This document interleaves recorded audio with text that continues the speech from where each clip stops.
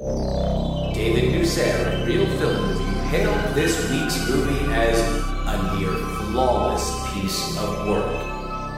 Time Out critic Jeff Andrew raved, "This is what a monster movie is supposed to be like, and it's terrific." And according to Vincent Canby of the New York Times, it looks like the sort of movie that might have been put together so that tourists visiting Universal Studios could see a movie being made. On this episode of Ruined Childhoods, we determine the fate of Tremors.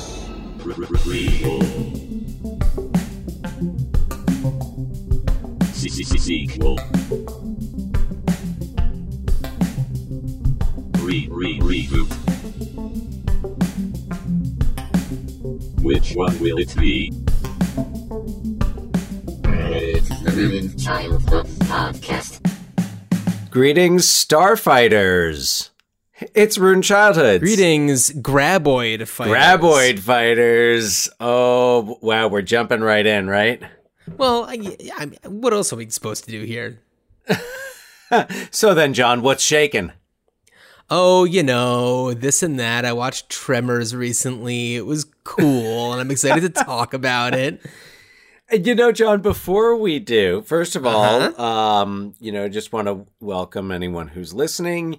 And just in case this is your first time listening to us, just to give you a sense of what we do, we talk about movies such as Tremors that have a fan base, that have a cult built around them. This movie is the definition of cult classic. It pretty much is, but and also movies like Tremors that have franchises built around them, whether those are big screen franchises or direct to video franchises nonetheless. And we throw in our, I'll say my 2 cents, John's 2 cents, our collective 4 cents to share what our ideas are about this property and what its future could possibly be. Where could it go in terms of sequels, prequels, reboots, remakes, Broadway musicals, why Broadway series. music? Why does it have to go straight to Broadway? It does not have to go straight to... I meant in the style of a Broadway musical. Some people just think of musicals as Broadway musicals, you know? John, not everybody is from the New York area and is familiar with the off-Broadway. How about this? Broadway. How about this? But that's not even what I'm talking about. I'm saying like... Such a coastal elite. What I'm saying is, and I will use this as an example because we've already talked about this property, but maybe one idea could be a Speed 2 cruise control live performance on cruise ships. If you really want to scare the pants off of people. Yeah, hey, you get UB40 to play. You get whichever touring UB40 is cheaper. Look, Dan, there are enough members of UB40 that I'm sure one of them is available to play the steel drums on a cruise ship for a few months. Okay. All right. Before you go too far in knocking my favorite British reggae band. Look, Dan, I'm just speaking the truth. That is all. So speaking of truth, I wanted to go back to School Ties for a moment. So our last episode. Our last episodes, and I had a couple of thoughts that I felt were worth coming back to, and I'll give everyone context. So, yes, John. This is a segment of the show that I would like to call, oh, and one more thing. Can we just call them tangents? No, because I have them too. Oh. Come on. Okay. Oh, and yeah, the one more thing. Oh, yes. Oh, and one more thing. Yes, the one more thing as to last week's, or the last episode. So anyway, back to School Ties. First of all, I just needed to point out that Matt Damon, within the last few years, he's definitely done a few interesting movies, and one of them was called Downsizing. which also featured Margot Martindale. Did it who was really? in Lorenzo's Oil. Yes. Did it really? Yes, I had it on. I did not watch Downsizing. Oh, you watched it. You saw it happen. I didn't see the whole thing. I watched it. I was just, I was kind of like, I'm going to throw something on for a little bit. And I think I had started watching it several months ago and was kind of like, I'm not in the mood for this right now. And then it's like, let me check in with this. Hey, what do you know? Margot Martindale. And so, yes, and as John and I often try to do, we try to connect cast members of the films we're discussing with cast members of the 1992 drama Lorenzo's Oil.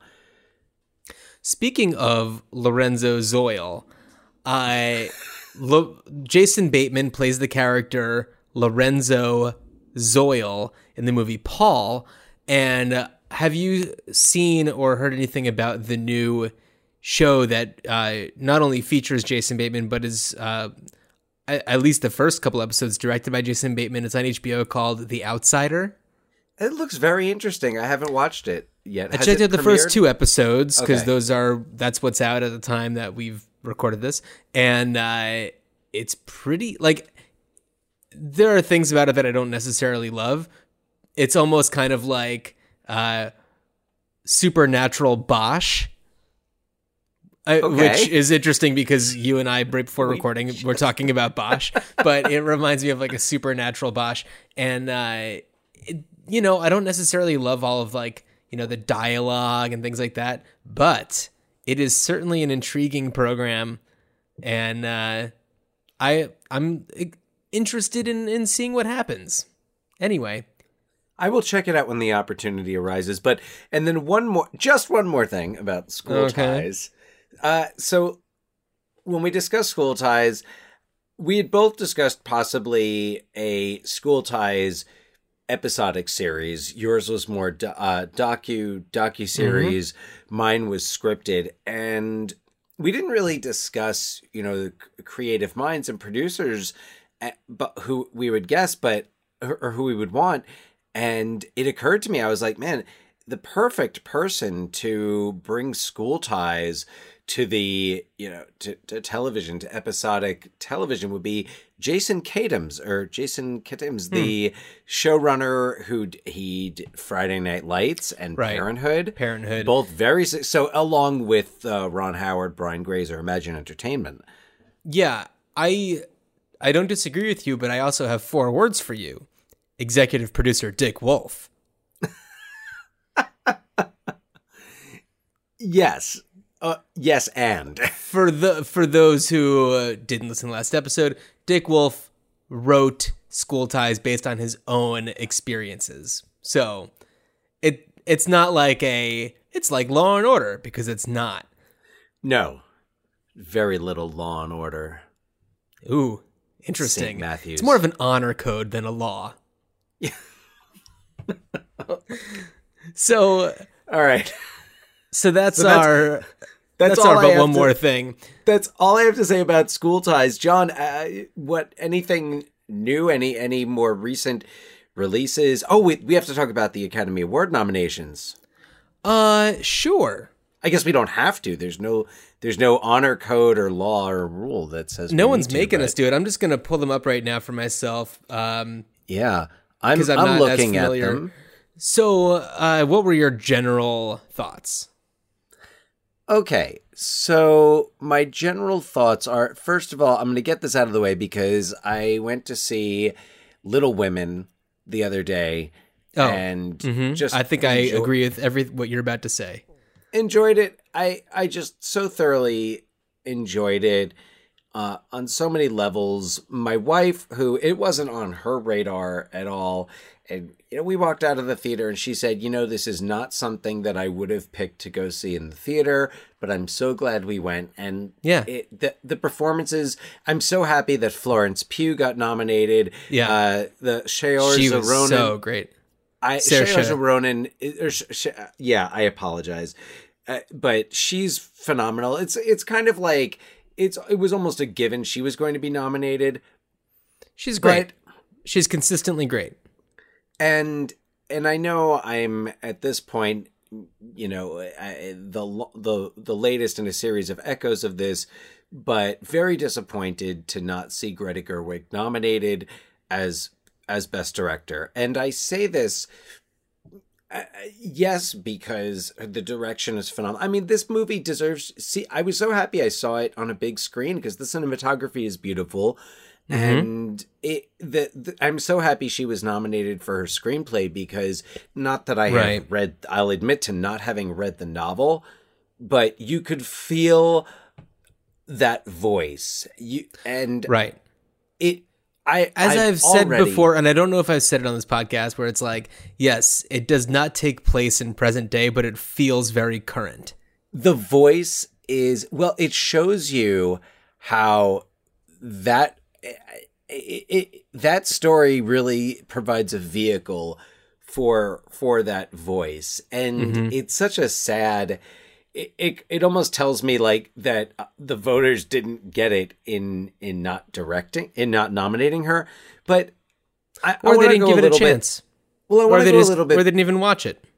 Well, or they just wrote it off as like, oh, this is, anyone could direct this. But I mean, like, honestly, Ang Lee got nominated for Sense and Sensibility, and I felt like this was a movie that Alicia compared it to. She said, it felt like Sense and Sensibility, like Pride and Prejudice, like those really like great, cinematic dramas. The Pride and Prejudice with Keira Knightley is the one that I think she was referring to. But I think that just her voice, Greta Gerwig's voice, was so present in it the same way that it was with Lady Bird. And for her not to be nominated, and this is where it makes me almost sad to say this because I'm such a fan of both of these filmmakers, but I don't believe that either Martin Scorsese or Quentin Tarantino deserved to be there more than she did.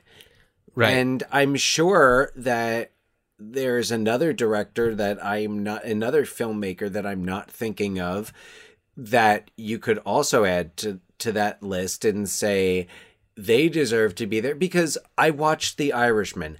I loved The Irishman. Or I shouldn't say I loved The Irishman. I really liked The Irishman. But it was also, I think I said this, I think I've said this before. I don't remember if I've said it on the podcast or just to you, but it was kind of like going to see a Rolling Stones concert in 2020. Like, you're seeing the Stones. Like, there's Keith Richards, Mick Jagger. You're there to see them play they're right in front of you. They're doing their thing. They're doing their thing. But you know that had you gone to see them do their thing in 1975, 1980, 1985, even 1990, it would have been a whole lot more. Yeah. Like, there would have been a whole lot more there. And let's face it, after 3.5 hours, everybody's exhausted. Right. Yes. And I mean, all due, credit to Scorsese, to De Niro, to everyone in that cast, to everyone who worked on that film. I'm not going to say it doesn't feel long because it's 3.5 hours, but it's interesting. I just felt with that, my question was, why did this story need to be told? Right. Why was it so important that it be told in this way? Don't get me, I appreciate it. I'm such a fan of all of those people and their bodies of work that I don't mind. I say thank you. I say thank you, Netflix. Thank you, Martin Scorsese, for having Al Pacino play Jimmy Hoffa. Even though I kind of kept thinking, like, man, I really thought it was like, I really felt, why did he get nominated? It was, okay. I felt watching Al Pacino play Jimmy Hoffa, I was just like, I can't get out of my mind that this is just Al Pacino playing Jimmy Hoffa, he is essentially the same character that he played in Dick Tracy, except more ridiculous looking. Yes, the courtroom scene. The courtroom scene was so... Yes, I was thinking that. It felt very silly. It seemed to me like they were putting such a big emphasis on the de-aging that they didn't stop to ask, why are we doing this in the first place? Right. And I don't know. Why couldn't this have been done with a... Sorry, I'm sorry to interrupt. Go ahead. No. All I was going to say is that, like, it's a story that I didn't really care to know.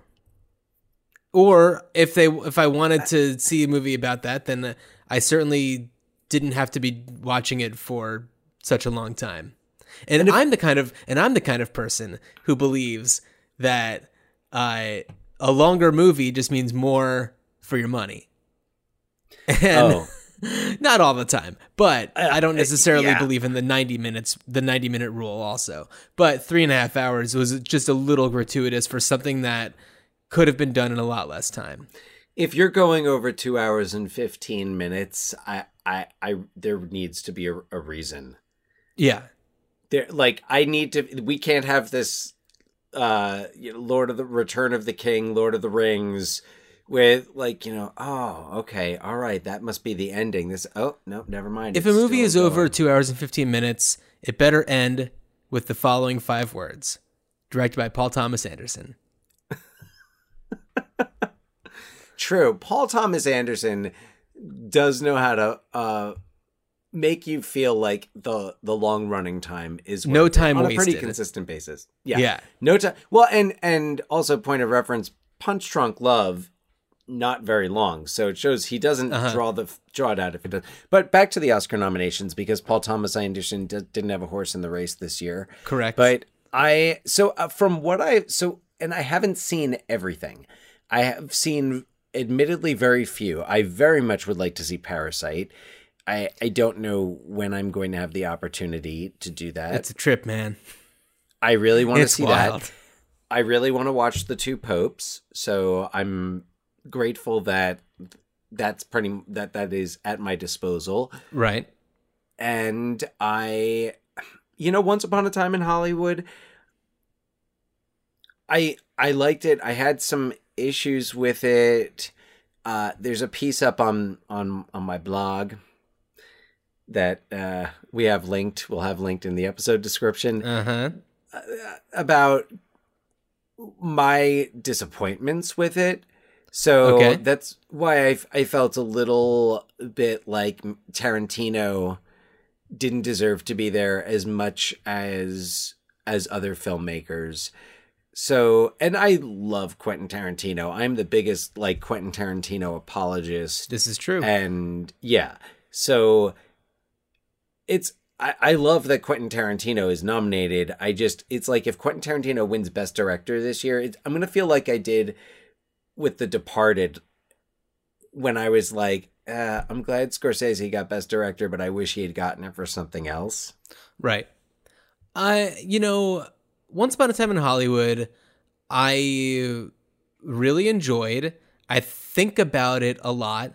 And when you go back and look at past years and to see movies, whether it's Best Picture or Best Director, and you see that something won that no one's talking about anymore, and then you see some of the other nominees that people are still talking about, you're just like, that's exactly why that should have won instead, because we're still talking about it. And I think that something like Parasite is going to be something people are going to still be talking about and comparing things to. And I think that Once Upon a Time in Hollywood, as is with most Tarantino films, people are going to be still talking about it. But people are still talking about Inglourious Bastards or Django, or especially Pulp Fiction. People are constantly bringing these up, and they will be for a very long time. I don't think that people are going to be talking about The Irishman for much longer. No. Just looking at the Best Picture nominees, no one's going to be talking about Ford versus Ferrari on, February 15th. It's like, it's going to be in the past before you know it. Ford vs. Ferrari was enjoyable. I liked it, but it's not a Best Picture movie. Jojo Rabbit, I think, is one that people are going to be talking about. Joker, people are going to be talking about just because it's a property that people bring up over and over again, and there's going to be another Joker at some point. People are going to be comparing them to Joaquin Phoenix. If I may for a moment, sorry, you brought Sure. up Jojo Rabbit, and which I haven't seen it yet, but just from what I have seen of it, there's another director who maybe deserves to be up on that best director list. I absolutely. And last night I watched Hunt for the Wilder People, which I hadn't seen before, and that Oh, is I a haven't seen it delightful. either. It's on Hulu. It is a Yeah. delightful movie. I cried at the end, and it's a simple movie, a simple story with, I mean, Sam Neill, and then like a pretty much unknown kid, and they're amazing. Right. It's incredible. So yeah, Taika All right. Waititi should absolutely be up there for directing. No, you brought up Joker. Now we're stopping on Joker there, and I think there's a lot of people who have been saying like, all right, Joker's getting a little much, but as you're saying, it's a movie that we'll be talking about, and it could be the new kind of standard for the performances. I don't think different so. Jokers. I don't think so, because Heath Ledger made such a big impact with his Joker in a movie that people, hold in, high esteem. Yes. And Joker, yes, it's nominated for Best Picture, but it's really not that special. And here's where I maybe I need to see it again. And Well, it's kind of like 'Cause- name any other character in that movie that's not like him or like Thomas Wayne. But that's the thing, though, is it's very much as a portrayal of someone with mental illness who's not. And I also you have to remember, I saw this movie like the day after I was in a mental health first aid workshop, Of like, course. all day long. So, and as I sat there and watched the movie, I was like, oh yeah, I'm like, yes, these are all the warning signs. I think that everything that's good about that movie is because of Joaquin Phoenix, and all the things that are good in the movie are good despite Todd Phillips. Because I've seen interviews with him, and I'm like, that man doesn't know what he's talking about. He doesn't know the movie that he's made. There were some things that really made me question whether it came together in editing or if it really is just the strength of Joaquin Phoenix's performance. That's unfortunate, because I really did feel like he exceeded my expectations and surprised me. As the art of it surprised me, and then when you bring up did it come together in editing, and I think about the movie, and I'm like, that makes sense. Well, yeah, right. Well, I saw this one interview piece with him where he's talking about the first scene. I know we're not talking about Tremors yet. We'll get to that soon. When I saw this interview with Todd Phillips, and he's talking about one of the first scenes in the movie where he's beaten in an alley by a bunch of like teens or whatever. Yeah. And he's commenting on the flower on the lapel and how he's like crouching on the ground in pain, and then the water comes out of the flower and the lapel. And he says, that's just because no matter what, he just wants to be having a good time and showing people a good time. And I'm like, that's not what that is at all. That's, the artificial fun that he's putting on, like completely depleting itself of everything because he's just been beaten to a pulp. Yeah. Like, It's him being beaten so badly that even this artificial flower is oozing and... is giving up on him essentially. Oh, and it's man. like, See, and this is I saw why that don't and I watch was interviews. just, and I was just like, this man doesn't know what he's talking about. And then also just real quick, and then we'll get to Tremors, just going down the list of, best feature, yeah. Little Women it was wonderful. I really enjoyed it. I wish that it was nominated for directing for Greta Gerwig, because it's not going to win Best Picture.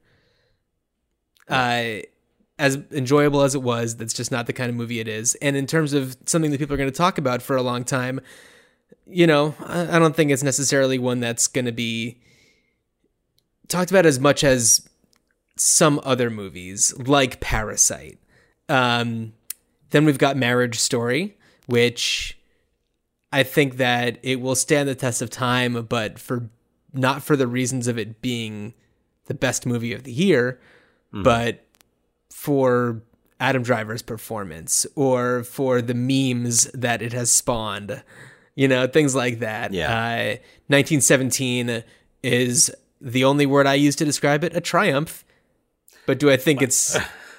I never used that word, triumph. John Richardson of Ruined Childhoods raves 1917 is a triumph. I haven't seen it yet, but I really... It is a filmmaking marvel. It is astonishing to watch it. And it is a really fascinating story. I think that had Birdman not been a kind of continuous shot type of thing, then this would be talked about a lot more. I mean, it won the Golden Globe, and I think that was fine, but I don't necessarily think it's the best of the best. I'm glad that people are noticing it and recognizing it for being such a phenomenal film to watch, but I don't think that it's going to stand the test of time so much. So here's two things, because I haven't necessarily seen the movie, but a statement and a question. First of all, really, there's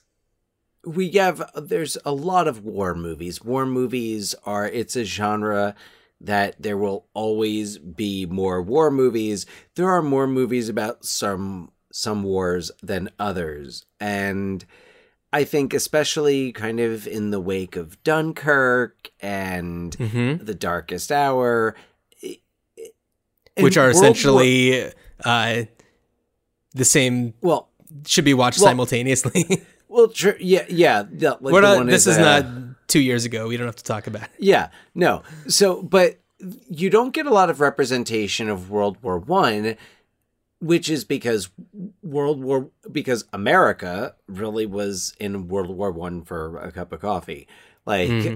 America, America kind of gave out a lot of warnings first, and then they're just like, okay, here we're on our way. Here I come in, and and then they come in and end the war. So 1970. So World War One isn't a movie, or is about a war that we don't have a lot of cinema about, and right. My question is, now you said that you don't think it'll stand the test of time. I feel I mean that in the sense of when people are going through the lists of great movies, I don't think that it's going to come up on anybody's 2030 best of the decade list. But in terms of I guess films, no, this is part of the last decade. Anyway, going on. In terms of war films, I guess where does it? Because certain war films have stood the I think Full Metal Jacket, Apocalypse Now are those big war films that have stood the test of time and that are still talked about and seen. There are others that have not necessarily, I guess Platoon, yes, but Platoon, I would say less people would understand references to Platoon than Full Metal Jacket, and Platoon was a Best Picture winner. Yeah, I think that it's really a matter of every year more movies are made, and then there are more movies throughout history. Yes. And it's just how John, it works. Very astute observation. You know what? But it's worth movies talking are made, and movies we are made see every them. day. Right. And it's not when one is made, one of them disappears from the past. We're just collecting more and more and more. And at the time that those movies that you mentioned were made, there wasn't as much being produced. there wasn't as much in the back catalog. You know, it's like almost like for every movie that's made one year, the next year 10 more are made, and it's just like it's easier, it's cheaper, and there are more studios, and there are more distribution companies, and there are more platforms because of streaming services and things like that. So it's kind of a different game than it was when something like Full Metal Jacket or Platoon came out. Yeah. It's a weird thing to really think about, but you have to consider that when you're talking about what then is the best movie of the next year, because it's not necessarily that we're just talking about like, oh, well, this one year, Frozen in Time, yes, that's what this is the best movie for, but there's going to be all the movies in the past that it has to live up to as well. What's up? Sorry, you mentioned Frozen, so I got to call some BS here on Frozen 2 not getting a nomination for Best Animated Feature. Now, disclaimer, I have not seen the other movies that are nominated for Best Animated Feature, but I saw Frozen 2 and I thought it was so entertaining and good and had such a better story, or for me, a more engaging story than the original. So I'm going to call that one out too as kind of a snub. Is no Frozen 2 nomination.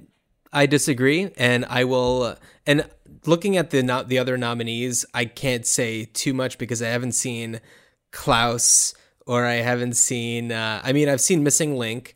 I didn't see Toy Story 3, or I Lost My Body, or How to Train Your Dragon: The Hidden World.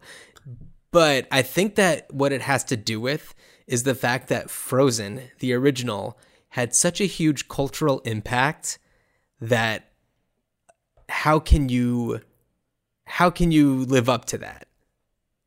How can you? But you don't get the Academy Award. I mean, you shouldn't get the Academy Award for biggest cultural.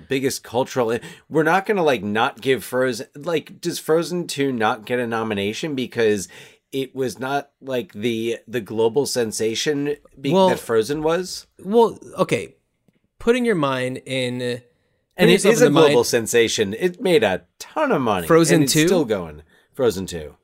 Right, but people are still going to be singing Let It Go, in 5 years. And I don't think that they're going to be singing any of the songs from this one. I don't know, man. In my house, Into the Unknown is... Yeah, maybe in your house, but yeah, you have to also think about what Academy voters are considering. And I'm just going to tell you, you don't have to have seen Frozen to know about Let It Go. Or, it's just been out there. So what I'm saying is, I think that had Frozen 2 come out first, which I know is impossible because you need the one for the other, but if like those songs came first, then maybe they would have made more of an impact. Maybe they would be more memorable for people aside from you. But to me, it's also, like, I didn't think it was very good, but that's, a whole other thing. Yeah. I thought it was fine. Tremors. I really like Frozen 2. Tremors. Tremors. Wow. Yeah, there we go. There's a segue. So I am going to make a note in the episode description for the time that we start talking about Tremors, in case anyone was going to skip through that. I probably should have mentioned that at the beginning of this Academy Award talk, but sorry, I didn't. Well, we're a movie podcast. It's the Academy Award nominations. So we are, let's see, what's today? Okay. We are right at the 30th anniversary of the release of Tremors. We sure are. We didn't plan this. No. No. Did not realize this until looking at IMDb earlier this evening. And honestly, pretty much the first anniversary of this podcast. So here we go. Yeah, just about. Just about. So, Tremors, January, was it 19th? 1990? Yeah, January 19th, 1990. It's a very simple, pretty low budget movie. Takes place in Perfection, Nevada.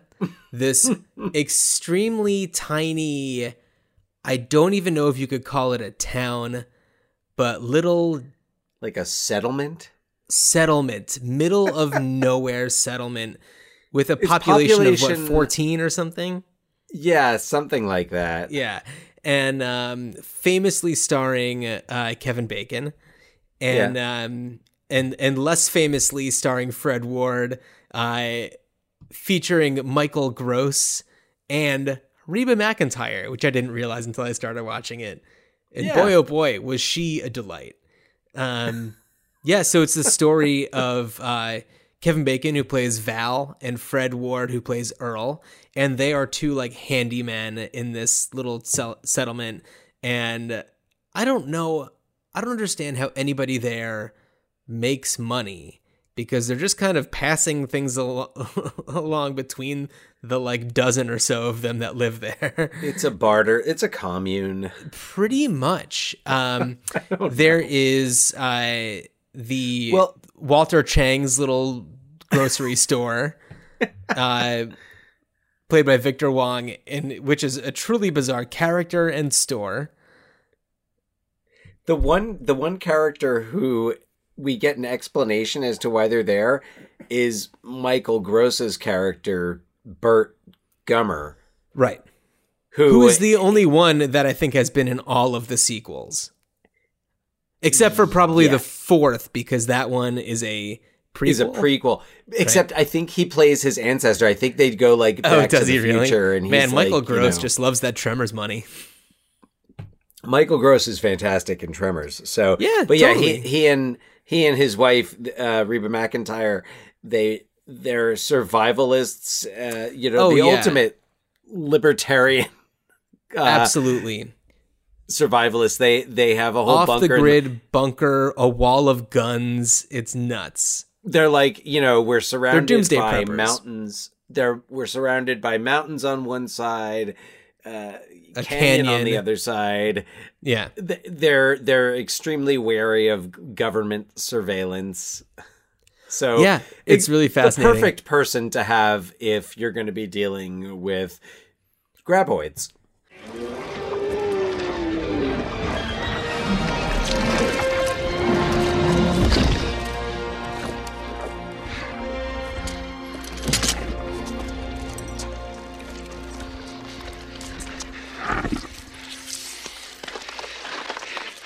Broke into the wrong goddamn rec room, didn't you, you bastard? The other characters that we see are Rhonda, who is a college student who's there to do like a geological survey and is testing seismic activity. Conveniently so, because that is super helpful. Great timing. It senses seismic vibration. It can hear every move we make, especially on this rock. It's a perfect conductor. That means we're stuck. That pisses me off. They always have... I think the way that they set it up is that there's always a college intern who's out there doing that because it's Nevada. Sorry. I have a student at school who is from Nevada, and she, the very first week of school, was talking about how she's like, no, it's Nevada. I was like, okay, it is. And well, we've seen Veep. Veep, yes. Yeah. Nevada. We know it's Nevada. And anytime someone says Nevada, I always just want to pop in and be like, Nevada. Gary Cole style. So, you're in Nevada. You're going to be... that's where you're going to... If you want to study geology and seismic activity, that's a pretty good place to be. Sure, yeah. So some other characters that we have are Melvin, who's like the teen brat who's maybe been abandoned by his parents and is just kind of living there. There's really no explanation as to who he is exactly. Apparently, his parents live there, but they spend most of their time in Las Vegas, and they leave him there. That's fair. So that was sense. just in the IMDb trivia. I think that comes from an earlier, like a draft of the script. Fair enough. There's really It no is not explanation as to why he's there. there. There is no explanation whatsoever. So There's a woman and her daughter, and the daughter is the girl from Jurassic Park, Ariana Richards. Mindy is the character's name. Mindy. We've got She comes back. She comes back. Oh, in, does like, she one of really? the sequels. We've got is it Nestor, who's just like the town weirdo? There's just like this weird dude. There's only one town. Wait, look. What does Nestor? Because I also watched Tremors 2. So yeah. Then we Nestor, also what have does he do? a doctor and his wife who are there. Building a house. Is Nestor the guy who climbs up the on the RV or whatever it is? Is he up on the RV or up on the pole when that's where Edgar? They, like, find him. Oh, that's Edgar. Edgar. Right. Right. Yeah. So basically, Val and Earl are, they work together. They go do odd jobs. They do whatever has to get done. But they have this plan to just like get out of town.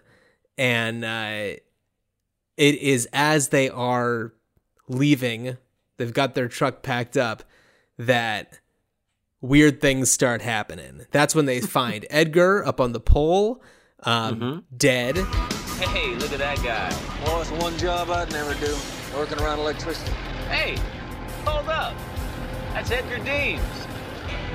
Come on. No, he only wears that one damn jacket. That's him, I'm telling you.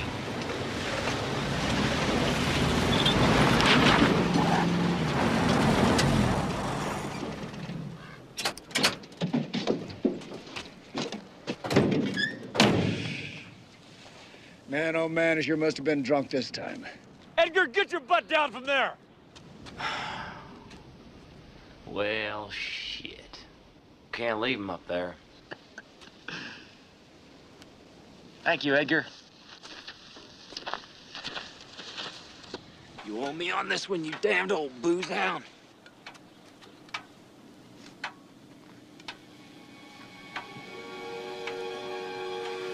One of these days, you're gonna have to get your ass on a wagon and stay there.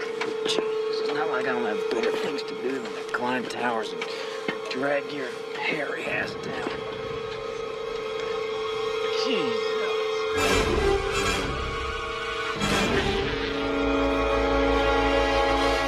They have no idea what happened. The doctor who is building the house tells them that he died from dehydration. Was it a heart attack, Doctor? No. Died of dehydration. Thirst. Well, that doesn't make any sense. That takes a couple of days, doesn't it? Maybe even 3 or 4. You mean he sat up there 3 or 4 days? He sat up there and just died of thirst? Interesting.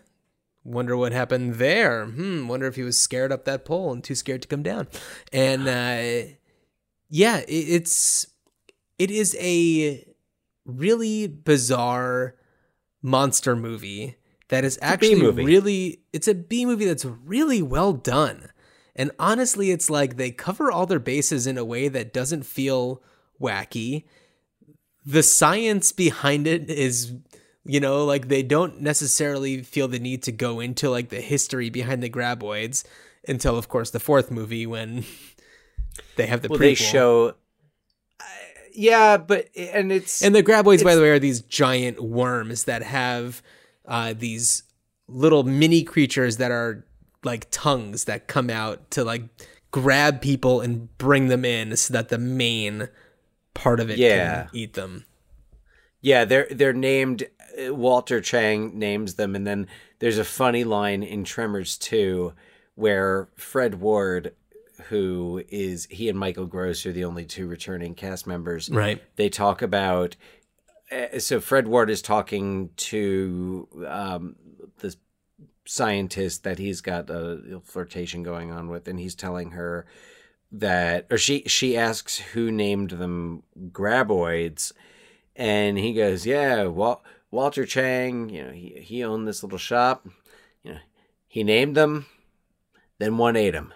Yeah, pretty much. No name. Huh. We discovered that we should name them. Walter, forget the damn name. Or suckoids. Oids. Oids. I like snakeoid. That's what I like. Graboid. That's it, graboid. Jesus, Walter. We're gonna be sorry. Don't give it a name.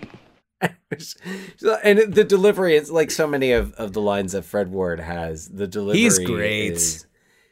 He's great. He almost feels like I feel like his character could almost be related to Kurt Russell's Jack Burton in Big Trouble in Little China.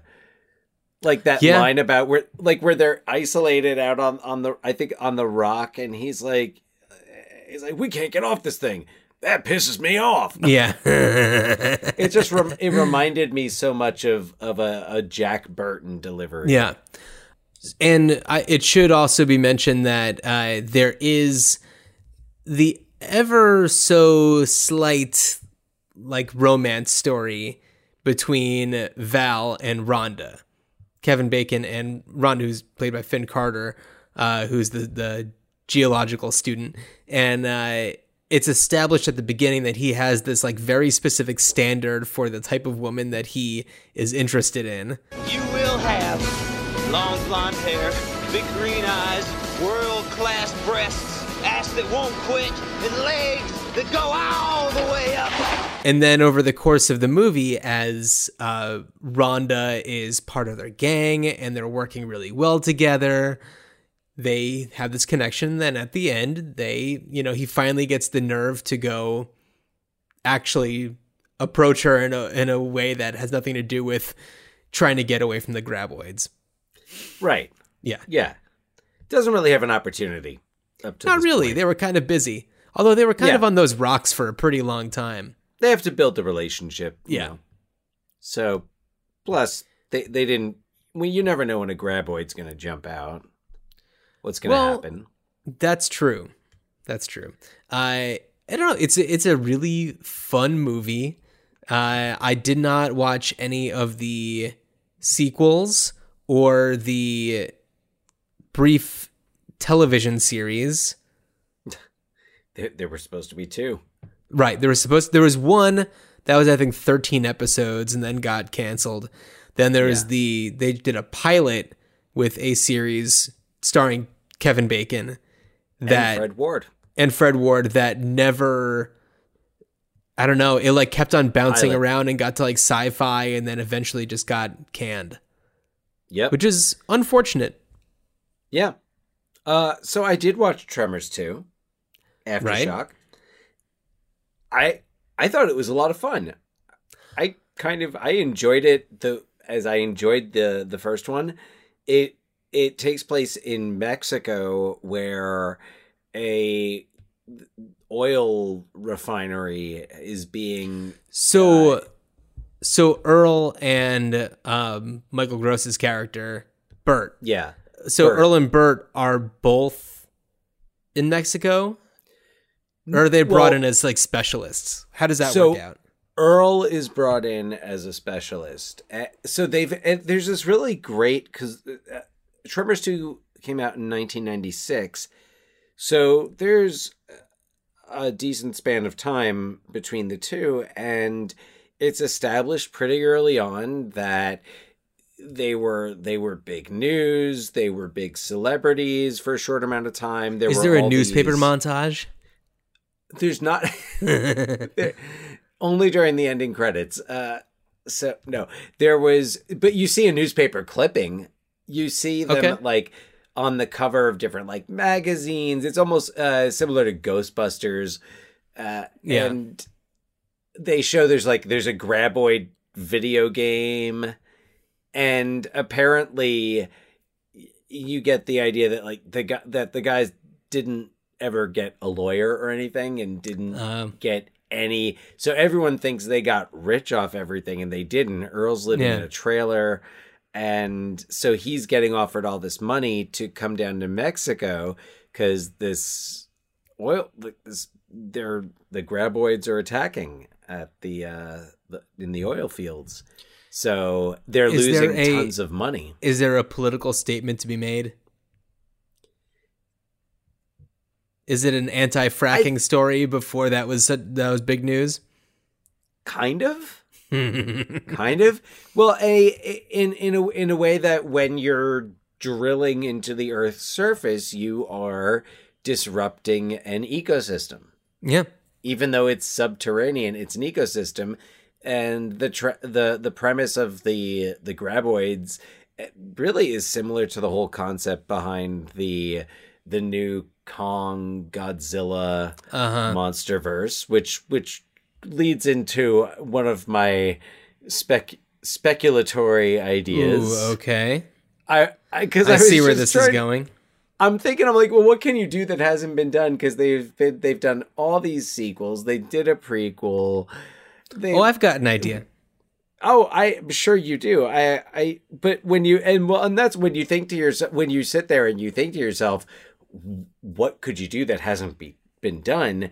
That's when you start to think of the things that you could do that haven't been done. And so one of those things was, hey, why not just let's fold them into that whole franchise and imagine you're going to see Kong versus Godzilla or whatever, if they continue to do those movies and add more, and just at the end of, like, you've got like Mothra coming in, and at the end of this climactic battle, out of the side of this mountain comes a graboid and it just snatches Mothra, and Kong and Godzilla are just like, what the hell was that? And like Michael Gross standing on the top of a cliff with a howitzer, just like blasting away. So that was one of my ideas. My other, if I may, if I may launch into my the other ideas. The other one was, I was like, man, I would love to see an Alien versus Predator versus Graboid, but it was really only because Alien versus Predator was on my brain, brief tangent, that it came up in class the other day. Huh. I'm teaching Raisin in the Sun to my language arts classes, and I was talking about there was a 1989 production with Danny Glover. And one of my kids, like, the hand shoots up. And Danny Glover, isn't that the only actor to get killed by both a predator and an alien in the movies? And I was like, I don't think Danny Glover ever got killed by an alien. No. Right. And I don't recall if he got killed by the predator. I'm pretty sure he survived in Predator 2. Yeah, I wonder who he might have been thinking of. I don't know. Different Danny Glover. I guess I was thinking about that. I was thinking, and then my other just real quick, before we move on to something else, it's interesting because the tremors sense people's presence by vibrations in the earth, whether it's, your voice causing it or walking or something like that, and Predator, it's all through heat, it's all through temperature. So what a great combo. Oh wow. Like the Predator riding the thing, like Gina Davis riding the sandworm at the end of Beetlejuice. Exactly. And then I was like, what if you just went in a totally different direction? Like, I want to see Guillermo del Toro's Tremors. Right. Yeah. I mean, we do have so many amazing directors right now who really know how to handle subtle but effective, crazy visual effects. Yeah. So that was just one of the people that I thought of. What are you thinking about there? All right, Dan. Tremors is a property of Universal. So why isn't there a Universal Studios theme park attraction for Tremors? They have one for Waterworld.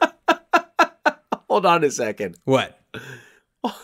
So, a little behind the scenes here. So John has yet to hear the intro that you've all heard at the beginning of the episode, in which New York Times critic Vincent Canby is quoted as saying, that Tremors is the type of movie that is made by Universal Studios just so that they could have a movie for people to see getting made for tourists to see getting made. Oh, that's really funny. So well, no, I don't. His suggestion is that the actual making of Tremors is the attraction. That's a really funny comment to make. No, because it's like, I don't know if they still have it, but there's like the Water World, stage show. And I know that, and talking about movies that have had lasting effects, Water World is interesting because people talk about it, but I don't think they're talking about it. They're not talking about it because it's a good movie. They're talking about it because we've been reminding them about it because of things like the attraction at Universal Studios, or it's just if people want to talk about someone drinking their own pee. What's up? Either or, yes. And the other tie-in to your idea here is in Tremors 2, the new Fred Ward's new sidekick, who's like this like super fan, of Val and Earl. His idea is to open a theme park. Oh, no way! And it's funny. Well, then it's even more perfect. Well, after this one sequence where, like, they get dragged by a graboid, like, the graboid has a chain that's attached to their pickup and it pulls them. And after the whole sequence is done, he goes, "That's the first ride in the amusement park." Oh, my God. So John, you're not alone in thinking about this. Yeah, I mean, so the Waterworld one, it's a stage show and it has stuntmen or stunt performers doing a whole, like, scene. And it's like, yeah, that would totally be perfect for Tremors. You have like an animatronic graboid come out and you have your stunt performers doing their thing. And I don't know. Don't you think like a ride, like almost like a 3D attraction, like I know I'm referencing, I know there's a new Star Tours that's been updated, but I'm thinking of that type of thing where like either you are riding something like you're chasing a graboid and you're like in the pickup and you're rattling around and everything, or you like are the graboid. Yeah, right. And you're going underground, you're going. Well, yeah, I mean, Tremors is such an interesting one to be focusing on because there are plenty of sequels. There's a prequel. There are, TV series, multiple based on it. One of which is a continuation with Val's character. But I don't know. Have there been any straight reboots of it or remakes of it? I don't think so. Yeah. I mean, that could happen. And like you were saying, with somebody like Guillermo del Toro or something that's a little bit more dark. But also I feel like Nevada in the middle of the day is in its own way so perfect for a movie like this that, you wouldn't want it to be too ominous and creepy in the nighttime. I mean, there are nighttime scenes like when they get the doctor and the wife, but it's mostly daytime. Another idea, and I don't, maybe this was something they've touched upon in some of the sequels, or the prequel. What if you had a Tremors set around the time of the nuclear testing in New Mexico? What if you said, because that was another thing I was thinking, I was like, what if you just took the kind of the concept of Tremors and you rebooted it, but you did something almost like they did with like they've done with Predator, and just give it a new setting. And I mean, it's the formula of a monster movie is usually pretty simple. Monster shows up, people figure out how to stop it. Right. Well, and what's interesting about the graboids is that, you'll never know what their motive really is, or, what drives them aside from just like hunger. I don't know. Well, and then they also, there's evolutions of them, because in part 2 you have the Shriekers. In part 3 you have the Ass Blasters. The Ass Blasters? I know there's one where they fly. I think that might be the Ass Blasters. I could be mistaken.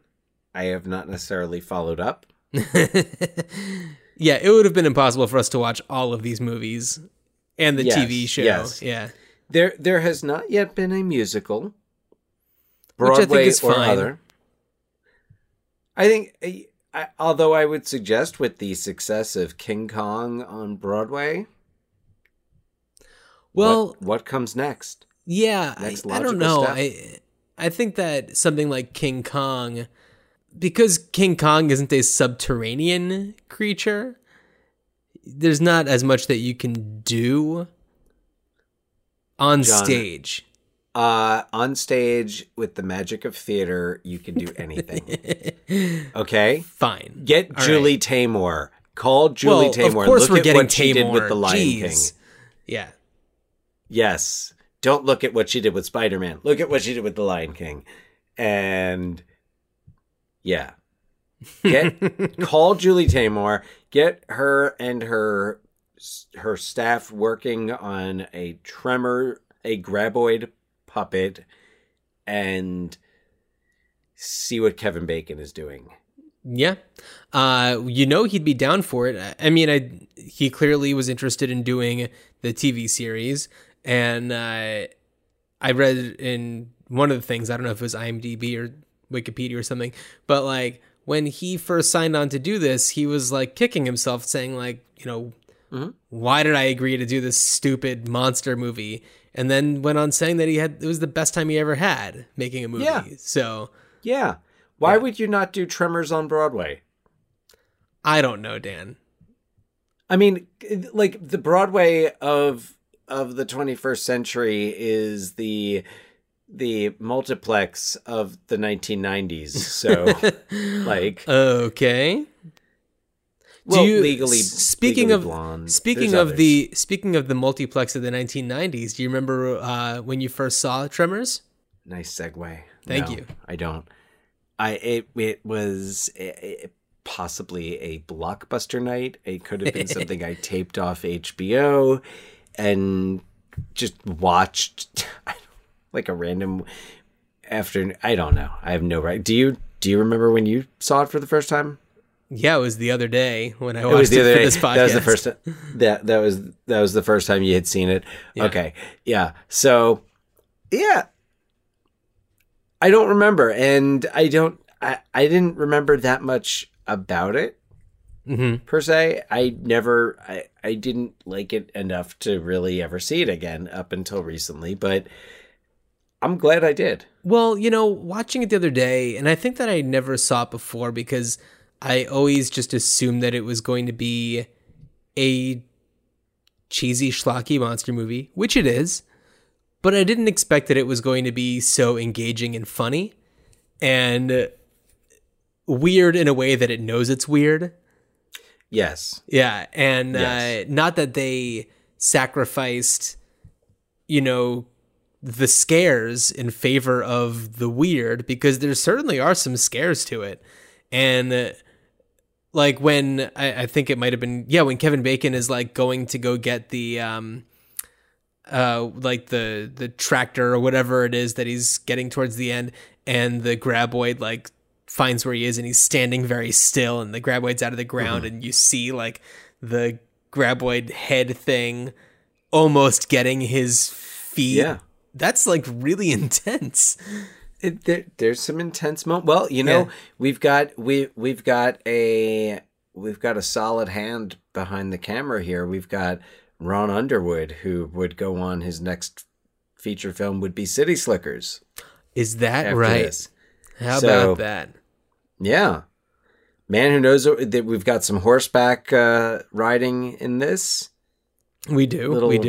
Little horseback riding. So something that Mr. Underwood would be revisiting with City Slickers. A lot of dust. A lot of dust. No horses. No calves. Some cowboy hats. Norman. Yeah, it's a really fun movie, and I'm glad that I was forced to watch it for this podcast. Now, what do you think the odds are that you'll check out any of the other 0%? movies? I would 0. Yeah. If Adam Sandler's character in Uncut Gems had to place a bet on me seeing any of these movies, Oh, wow. I'd have to say. So, was that a snub? I haven't seen Uncut Gems. Was that a snub? For him or for the movie? In general. I think that he deserved maybe to be nominated, but not to win. And the movie was rightfully not nominated. Okay. All right. I'll get back to you on that. That said, I think it's one that people are going to be bringing up for a long time. Okay. So good to know. It falls into a gray area for me. Okay. All right. Good to know. I plan on checking it out. Also, and another before we sign off, I'm looking forward to filling you in. We are going to see Bad Boys for Life. So in the sequel, in the realm of sequels, we've got Bad Boys for Life, which so far I think is at like a 70% on Rotten Tomatoes. It's like fresh. Okay. So all right. So who knows?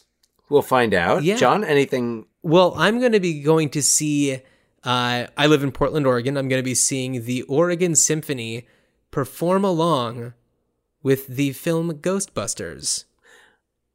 And that's an exciting area that we haven't touched upon, is maybe some of these movies are also worthy of a symphony accompaniment treatment. Ooh.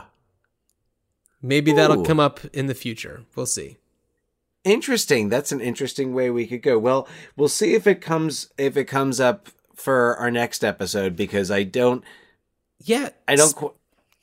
Please go on. No, you go wanted on. to say yeah. John has no idea. I was gonna go segue into what we were talking about doing, but I don't know if it's gonna be what you are intending to say. I don't think it is. Okay, go on. So next episode, we will be talking about 1991's The Rocketeer. We sure will. Yeah. So excited to check that Glad I one didn't out. go with my segue. Wouldn't have made sense. No. So yeah, I'll give you the back. John and I were talking earlier, and we were between this and something else, and I told him, I was like, yeah. Something else that had, and I believe still has, a theme park attraction. Oh, okay. I was not aware of that. So good to know. But I look forward to see The Rocketeer. All right. I look forward to seeing The Rocketeer again. I haven't seen it in forever. Time. And I'm gonna a little teaser. I remember where I saw it. You know, I bet if I had to come up with it, like forced at gunpoint, like, you know, I think that maybe I'd be able to conjure up a memory. I know I saw it in the theater. That's all I know.